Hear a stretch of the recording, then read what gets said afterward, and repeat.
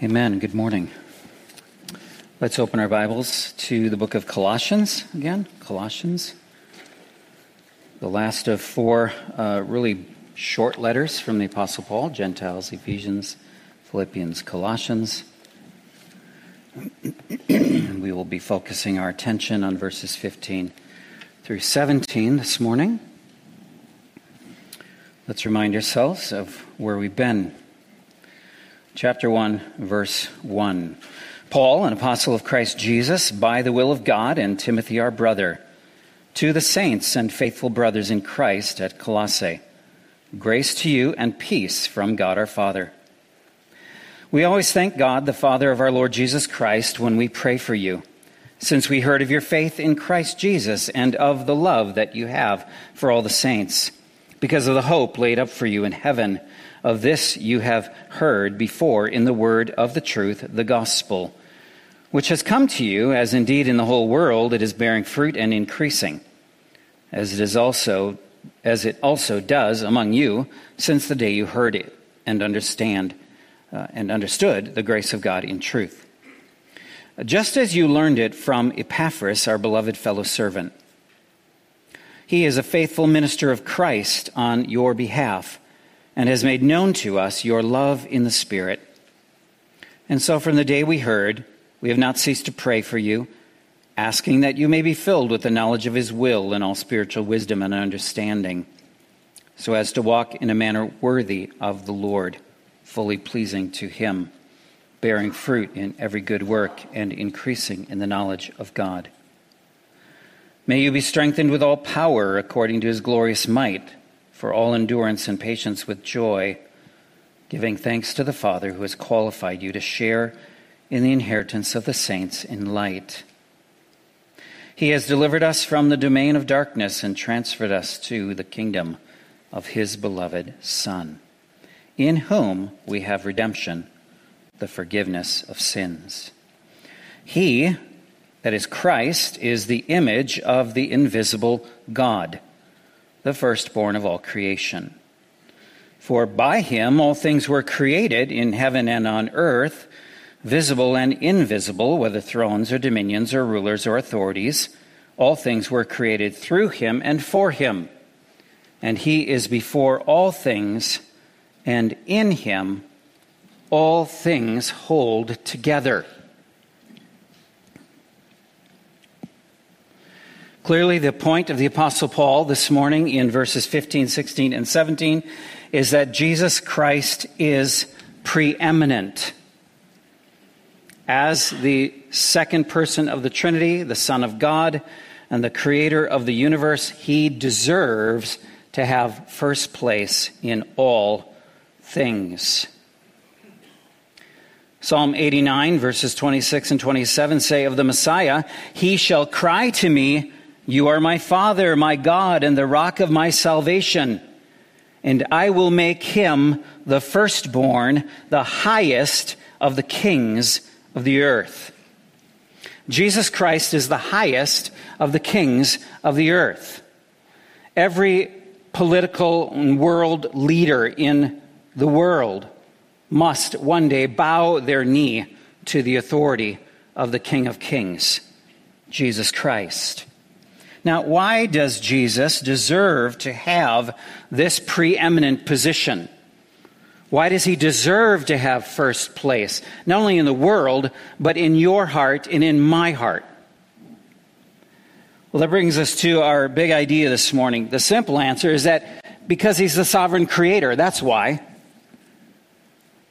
This is what we're thinking about this morning. Jesus Christ is the preeminent creator with full authority over every creature. That's another way of saying sovereign. Jesus Christ is the preeminent creator with full authority over every creature and is therefore worthy of our obedience and fullest allegiance. This is who Jesus Christ is, according to the scripture that we are going to focus in on this morning. As I've already said, the word preeminent basically means to have first place. There is no one else above Jesus Christ in power and authority. He is the sovereign God of the universe. He is the sovereign creator who made you and me and everything that we see, and even everything that we cannot see, as we will see in a moment. Now, Paul the Apostle was imprisoned in Rome at the time that he received news from a man named Epaphras, who told him about the church at Colossae and how they were being deceived by false teachers who were a mixed breed. They were theological mutts, you might say. Their system of belief was a mixture of Jewish legalism, Greek philosophy, Eastern mysticism, and paganism. And because of this, they believed artificial beliefs about diets and Sabbath days and circumcision, asceticism, which is the exaltation of withholding stuff from yourself. In other words, you are more spiritual than other people because of what you don't do or you don't partake of, and angel worship. They were Gnostics who believed that all matter was evil and therefore God could not have created it. So they believed God created the spirit world, but God could not have created the physical world because all matter is evil. That then led to some extremely heretical doctrine when it came to the Lord Jesus Christ, because they believed if everything physical is evil, then Jesus Christ cannot be God in human flesh. Instead, they believed that he was merely a spirit that emanated from God. And these false beliefs were infiltrating the church at Colossae. Colossae, as we learned earlier, is about 80 miles east of Ephesus. It's in the region of the world that is now Turkey, so modern-day Turkey. Think of that as being Asia Minor, Colossae, Ephesus, and these other churches that we have letters written to are primarily in that area of the world. And because of these false doctrines that were infiltrating the church, Christ was being diminished. Christ was being robbed of glory, and this was a massive concern to the apostle. Why? Because we've seen earlier, his passion and desire for them is that they would be rooted and built up in Christ. Not rooted and built up in his opinions or their own opinions, but rooted and built up in Christ. And that is my heart's desire and passion for you, Cornerstone. That you would be rooted and built up in Christ, not built up in my opinions, and certainly not built up in your opinions or all of our opinions together. All of our opinions, even put together, are really useless compared to what God's word reveals to us. And so Christ must be always exalted and his word followed.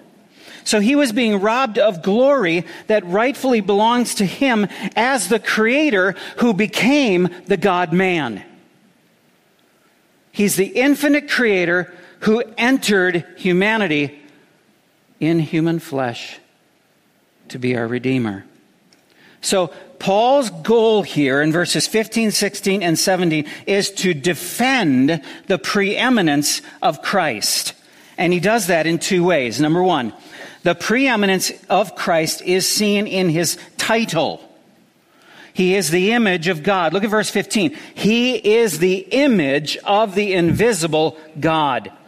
The word image in the Greek basically says it shares the reality of what it represents. So he is the image of God because he shares the essence and reality of who he represents, which is God. And so as the second member of the Trinity, he is fully God. And this is the mystery of the Trinity. We have the Father, the Son, and the Holy Spirit, all fully God, of the same essence, and yet different in function, distinct in function, distinct in purpose. Robert Gramacki says this word image was used of the head of the ruler minted on a coin. So the face, the head of a political ruler stamped upon a coin. It was also used to describe the idol of the Antichrist and to refer to parental likeness in a child. In each case, he says, the image always pointed to that which upon it was based. So Christ, the image of God, he shares the reality, the essence of who he represents, which is God. Paul makes it clear in verse 15 that Jesus Christ is the image, notice, of the invisible God. It doesn't say he became the image of the invisible God. He is the image of the invisible God. And so Paul is stressing the fact that Christ's nature is identical to that of the Father, whom he represents. And Paul, therefore, is speaking of an eternal relationship, that eternal relationship of the Father and the Son, and of course also of the Spirit.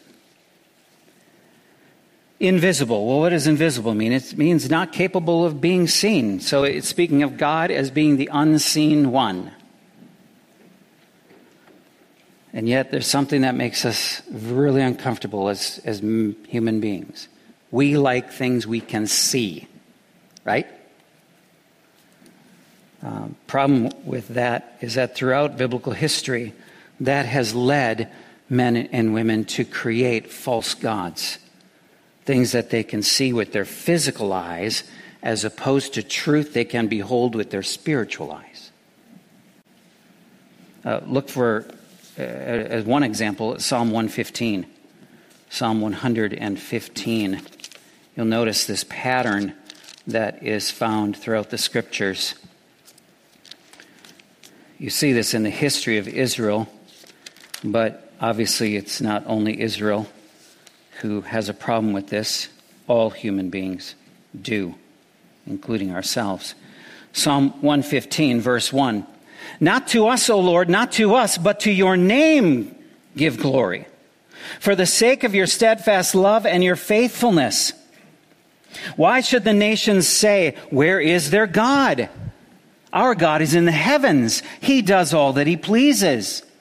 Their idols are silver and gold, the work of human hands. They have mouths, but they do not speak. Eyes, but they do not see. They have ears, but do not hear. Noses, but do not smell. They have hands, but do not feel. Feet, but do not walk. And they do not make a sound in their throat. Idols, false gods, things that we can see. Look at verse 8. Those who make them become like them, so do all who trust in them. Verse 8 is a fundamental biblical concept. That is, you make your idols, and then your idols make you.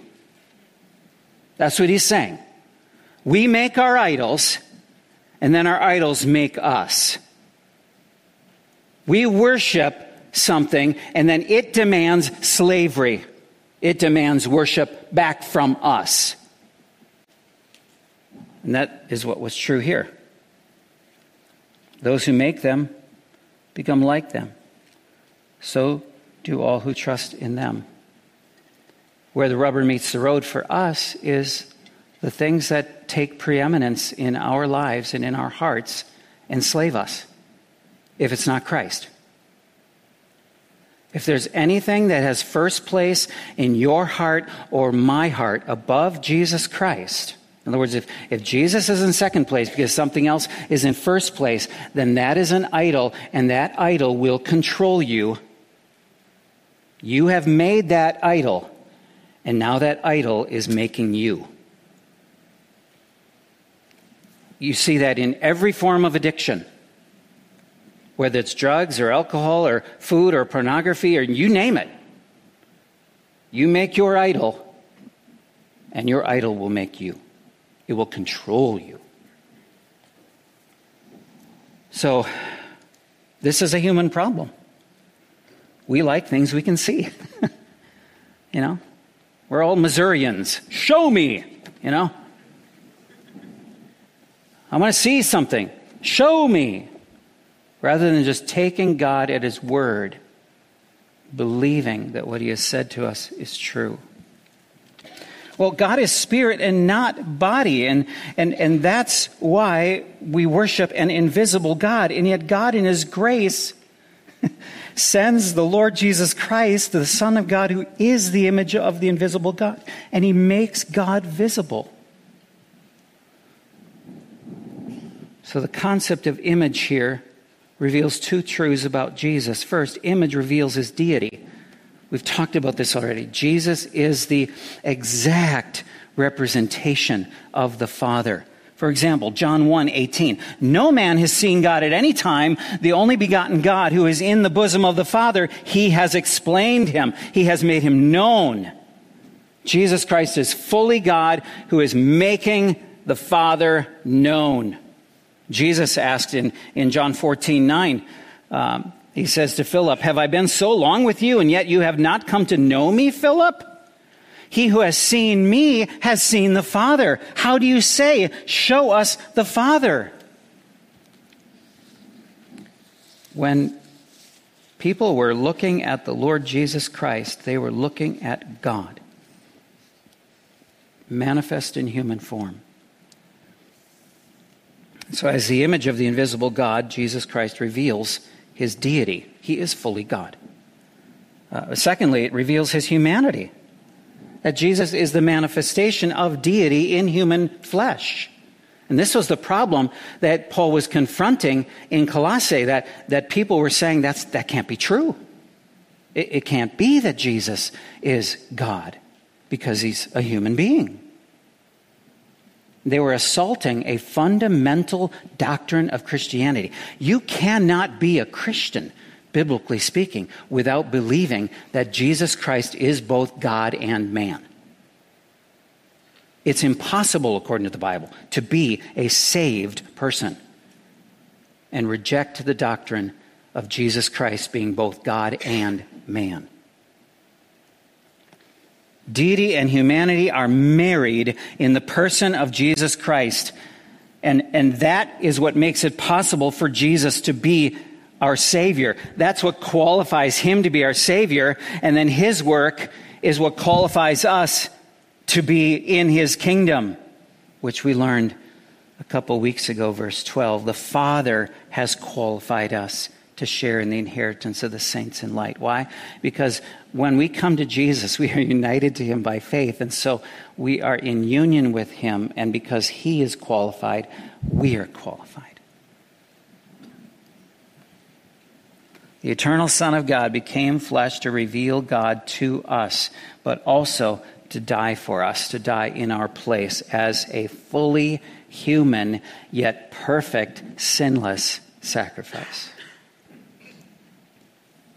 Hebrews 2 makes this clear, 2:14. Since then the children share in flesh and blood, he himself likewise also partook of the same, that through death he might render powerless him who had the power of death, that is the devil.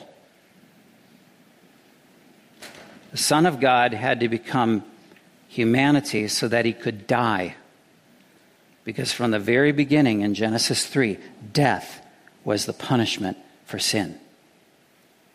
And so he took our punishment. He died in our place. And so only this God-man is qualified to be our Redeemer. That's why Paul says in 1 Timothy 2:5, there is one God and one mediator between God and men, the man, Christ Jesus. So Jesus Christ is the visible image of the invisible God. He is fully God, veiled in humanity. There's a second way that we see the preeminence of Christ here in this passage, and that is this. The preeminence of Christ is seen in his work as the creator of all. So now Paul lifts him up not only as the image of the invisible God, but as the creator.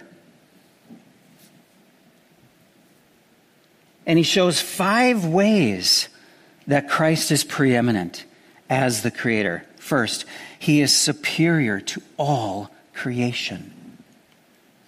He is superior to all creation. So the preeminence of Christ is seen in his work as the creator of all. Paul refers to him here in verse 15 as the firstborn of all creation. Well, what does that mean, firstborn? It does not mean he was the first creature made, which is what Jehovah's Witnesses teach. The Jehovah's Witness religion pulls verse 15 completely out of its context and says, see, Jesus is not God. Jesus is the first creature made. He's the firstborn. Failing to go on to the very next verse, which defines it for us. Firstborn is a term speaking of his position, not the order of anything. He is superior. And so firstborn is used in the very common biblical sense of rank and sovereignty. So the firstborn is the heir. He is the preeminent one. You have a number of examples in the Bible. For example, Ishmael and Isaac. Isaac held the blessed position of firstborn, though Ishmael was actually older. Ishmael was born first, yet Isaac was the firstborn. Rank, privilege, position. Same is true of Esau and Jacob, Reuben and Joseph, Manasseh and Ephraim. And in Exodus 4:22, God calls Israel his firstborn, though there are a lot of nations that existed before she did. So this is an issue of superiority. He is superior to all creation. Well, why is he superior to all of creation? Because he's the creator, because he's made it. The one who made it is superior to it.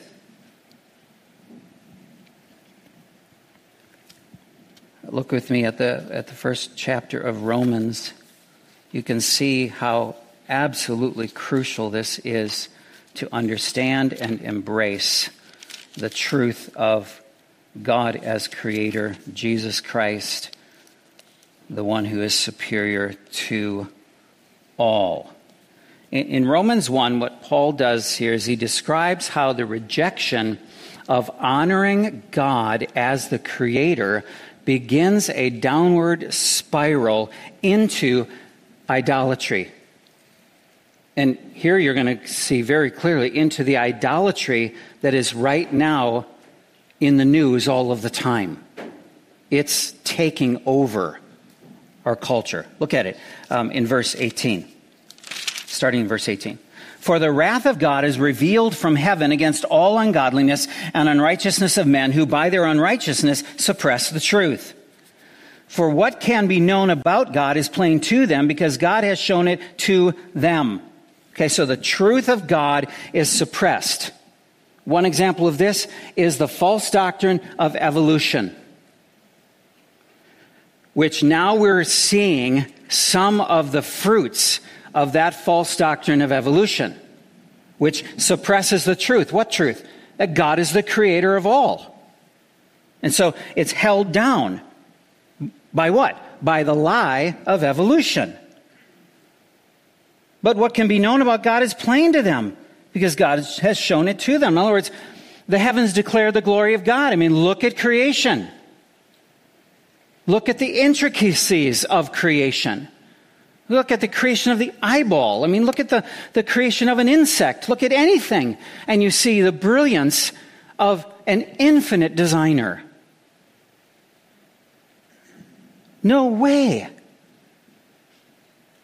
Random chance, things blowing up in space, or crawling out of a slime pit 4 billion years ago, can become what we see and what we are as creatures. For his invisible attributes, verse 20, namely his eternal power and divine nature, have been clearly perceived ever since the creation of the world in the things that have been made, so they are without excuse. For although they knew God, they did not honor him as God or give thanks to him, but they became futile in their thinking, and their foolish hearts were darkened. Okay, so here's the downward spiral. God is rejected as creator. That leads to a darkening of the human mind. Okay? Can't see things the way they really are. You then claim that you are wise, but you've actually become a fool. And you've exchanged the glory of the immortal God for images resembling mortal man and birds and animals and creeping things. Therefore, as this downward spiral continues, God gave them up in the lusts of their hearts to impurity, to the dishonoring of their bodies among themselves, because they exchanged the truth about God for a lie and worshipped and served the creature rather than the Creator, who is blessed forever. Amen. For this reason, God gave them up to dishonorable passions. For their women exchanged natural relations for those that are contrary to nature. And the men likewise gave up natural relations with women and were consumed with passion for one another, men committing shameless acts with men and receiving in themselves the due penalty of their error. And since they did not see fit to acknowledge God, see, that's where it started, God gave them up to a debased mind to do what ought not to be done. And the list just goes on. It all begins with a rejection of God as creator. When you reject Jesus Christ as the sovereign creator, that gives you free license to do anything you want, anything your rebellious heart wants to do. Because now there's no external authority in your life. You are now your own authority. And so at its basest level, the LGBTQ plus movement of our day stems from this. It stems from a rejection of God as the creator. And the spiral goes. Because once you reject the authority of Jesus Christ, the creator, then you're free to do whatever your rebellious heart wants to do. And the unsaved world will fully get behind you and reinforce your lies and tell you to cancel anyone who dares to tell you the truth. You don't like it that God made you a girl? Fine. Go have top surgery.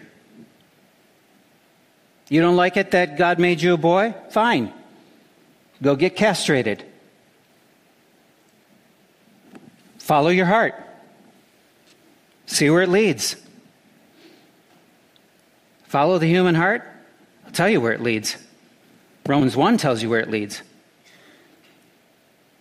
It leads to destruction. It leads to endless disappointment. It leads to depression. It leads to suicide. It leads to everything away from God. Pointlessness, hopelessness. Make no mistake, dishonoring your body as good and as a splendid creation of God will lead you into idolatry. It will lead you into false worship. You know, we have a mirror in God's Word. Psalm 139, you look into the mirror of God's Word, and what does it say about our bodies? We are fearfully and wonderfully made. In it, how often do we look into a mirror on the wall and we say, you are fearful and poorly made? Which mirror are you going to believe? The mirror of God's truth? Or the mirror created by your own mind and heart?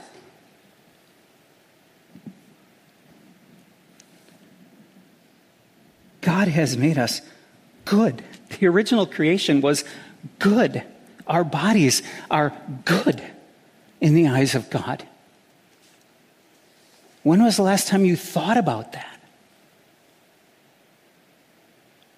Now, sin has corrupted everything in our world and has led to the falling apart of our bodies the older we get. But its essence is still very good because it's created in the image of God. It's fearfully and wonderfully made. It is not fearful and poorly made. See, when we believe these lies of the world, we play right into the hands of Satan, who wants to entrap us in deception Because one of the chief ways that Satan opposes God's work is by casting doubt on his goodness and the goodness of his creation. He is the sovereign creator. He is superior to all. Thankfully, the good news of the Scriptures is that this creator has also become our Redeemer. He is the cure to our rebellious heart, and he's the one who changes us. So don't fall prey to the lies of the world which are empowered by the devil. Believe God's word. It will never fail you. Boys and girls, listen to me. God made you a boy or a girl, and that is very, very good.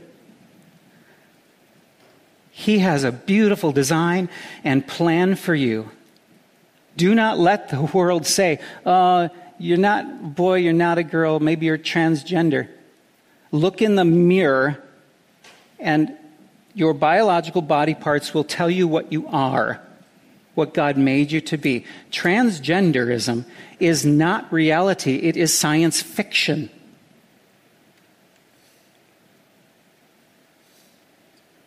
And how many children in our day are being led away from the goodness, the good creation that God made. And the spiral just goes down. And all the while Satan is clapping his hands. He's so cheerful about it. He loves deceiving people. So Jesus Christ is superior to all creation. Let's go back to Colossians.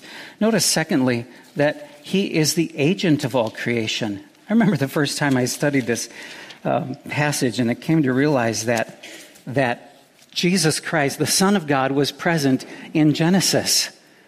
The Father, Son, and Holy Spirit were all present in the work of creation. And we know this because the Gospel of John says that Jesus Christ is the Son of God and the Word of God. He's the Logos. He's the divine speech of God. And so when in Genesis, when we see this pattern that God spoke, God said, God said, God said, guess who was saying? Guess who was speaking? The second member of the Trinity. And then the Holy Spirit was hovering over the surface of the deep. All three, Father, Son, Holy Spirit, involved in creation. Hebrews 11:3, by faith we understand that the worlds were prepared by the Word of God. By the Word of God. That's amazing. 9 times in Genesis 1 it says, then God said. And every day, at the close of every day of the 6 days, what did God say? He looked at his creation and he said, it is what? Good. It is good. John 1:3, all things came into being by him, and apart from him, nothing came into being that has come into being. Now, notice what all things includes, verse 16. For by him, by Christ, all things were created. So he's the agent of creation in heaven and on earth, visible and invisible. So the things that we can see were created by the Son of God, and the things we cannot see. What are some of those? Thrones, dominions, rulers, and authorities. The demonic realm. The realm of the demons is invisible. We can't see it. And yet it's part of the creation that is subject to the Creator.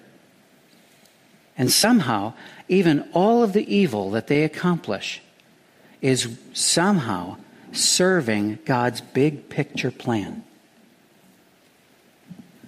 How's that for mystery? Satan and his demons do their most effective work at the level of what you cannot see. That's what Ephesians 6 teaches us. For we wrestle not against flesh and blood, but against the rulers, authorities, cosmic powers over this present darkness, against the spiritual forces of evil in the heavenly places. Therefore, take up the armor of God, stand firm. stand firm in the truth of God's word. But this should encourage us that Jesus Christ has authority over the devil and his minions. All of those powers and authorities are subject to Christ. He rules over the spirit world because he is the agent of creation. Thirdly, he is the goal of creation. All things were created through him, agency, and what? For him. The Son of God is the goal of creation. In other words, the glory of the Son of God is the goal of all creation. Even Jewish rabbis taught that the world was created for the Messiah. The minds of their hearts are just blinded as to who that Messiah is. In his Bible study, Captivated by Christ, Richard Chin writes this: God didn't create the world because he was lonely or because he needed somebody to love. God the Father, God the Son, and God the Holy Spirit have been in perfect, loving relationship with each other since before time began. Every created thing, listen to this, every created thing, including you and me, is the overflow of God's love for his Son. Remember we saw a couple weeks ago, we're now in the kingdom of what? His beloved Son.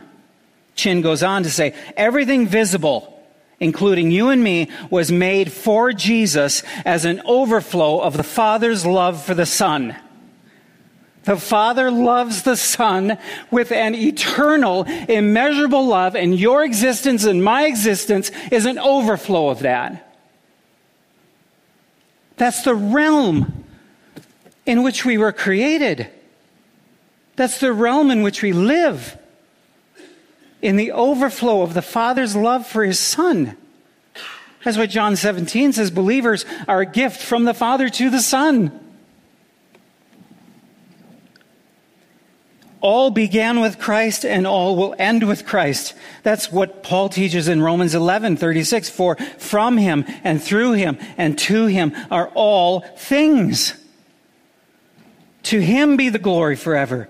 Amen. So you need to understand that everything in the universe, everything, is steadily moving toward the ultimate glorification of God and his Son of love.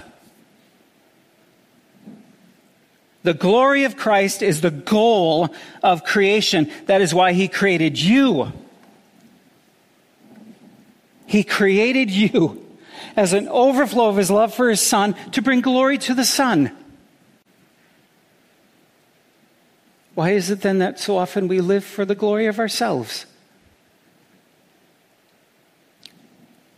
3-letter answer, S-I-N. That's why. But Christ came to change that.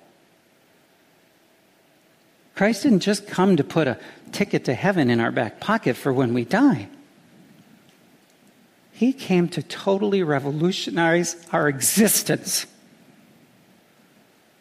Completely transform us to live for a whole new purpose and a new Lord. This is why he created you. Do you believe this? And if you believe it, do you live like you believe it? Fourthly, he existed before all creation. Look at verse 17. And he is before all things. He himself, he and no other, is what that means, is before all things. In the beginning was the Word, and the Word was with God, and the Word was God. He was in the beginning with God. That's why Isaiah prophesied that one of the names the Messiah would be given is Wonderful Father. He's so co-equal with the Father that he would actually share a name, eternal. Jesus, when he gave the Apostle John the book of the Revelation, he said, I am the Alpha and the Omega, who is and who was and who is to come, the Almighty. This is what really ticked off the Jewish leaders when he was making statements that implied that he existed before Abraham did. And they're like, you're a lunatic. You are nuts. And he said, before Abraham was, I am. And they completely lost it. They completely lost it. They picked up stones to throw at him, and he disappeared, hid himself. Wouldn't accept Jesus Christ for who he is, the eternal creator. And then fifthly, he is the sustainer of all creation. I love this. I love this because sometimes don't you feel like the world is spinning out of control? I mean, watch CNN for 10 minutes and that's enough for 10 years.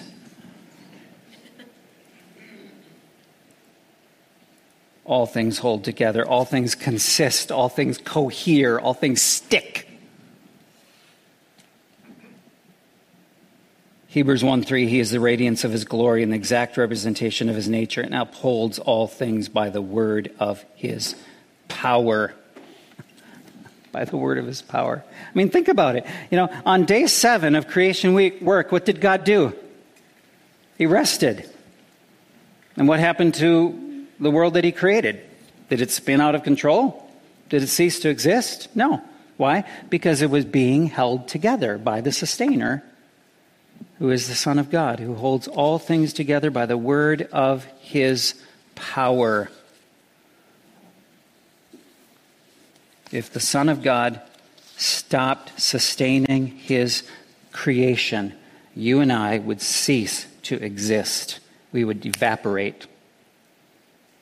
If Jesus Christ, the Son of God, did not sustain his creation by the word of his power.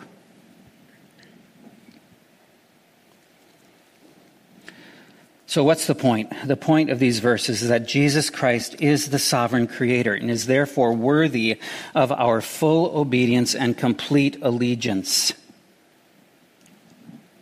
I am afraid that some of you don't believe this.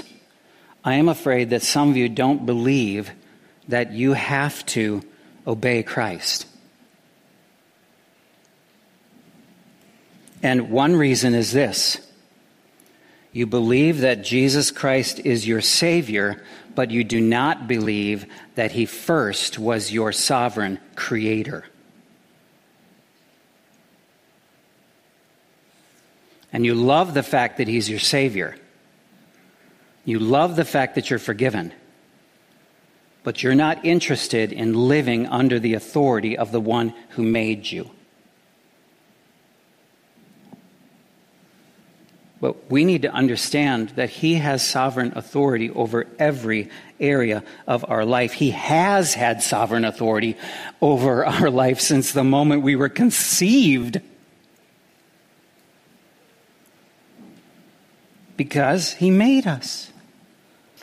And so now, if you know Christ as your Savior and Lord, guess what you have? You have a double authority over your life. First, as your Creator. Second, as your Redeemer.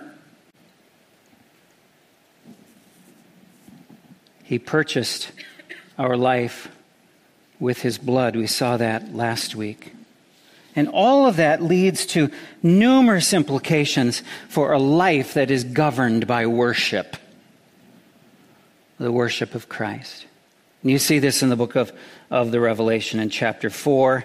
Christ is worshipped. Why? Because he is the Creator. Worthy art thou, O Lord our God, to receive glory and honor and power, for you did create all things. Because of your will they existed. Revelation 5, Jesus is worthy of your life's worship because he is your Redeemer. The 24 elders fell down before the Lamb. They sang a new song saying, worthy art thou to take the book and break its seals, for thou wast slain and did purchase for God with thy blood men from every tribe and tongue and people and nation. And Jesus is worthy of your life's worship because he is the sovereign Lord. He's the Creator who became the Redeemer, and he now occupies a place of lordship, that one day every knee that has ever been created will have to bow before this God, this supreme, preeminent Christ, and declare that he is Lord. Richard Chin writes this: every atom, every molecule, and every strand of DNA, not to mention every star and every galaxy, have Jesus to thank not only for their existence, but for their ongoing existence. Jesus sustains them all through every nanosecond of every day. Without his active sustaining power, creation would disintegrate. We would disintegrate. Without Christ as creator, as a preeminent one, you and I would cease to exist. In fact, we wouldn't have even existed in the first place. And without him as the Redeemer, the evil one would have kept us entrapped in his world of lies. But praise God, there is new freedom in Christ. Let's pray. Father, thank you. Thank you for bringing us face to face with the glories of Jesus today. He is the one who is the preeminent one. He should have first place. He already occupies first place according to you. He now needs to occupy first place in our hearts, in our lives, in the life of worship. Not only when we sing songs of worship to you, but every day, every moment of our lives, every nanosecond that we continue to exist is because Jesus Christ, who created us, also sustains us by the word of his power.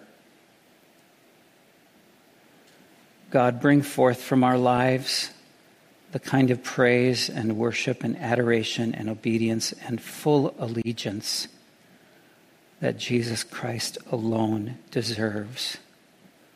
We are unworthy sinners, Lord, but Christ, according to your word, has made us worthy.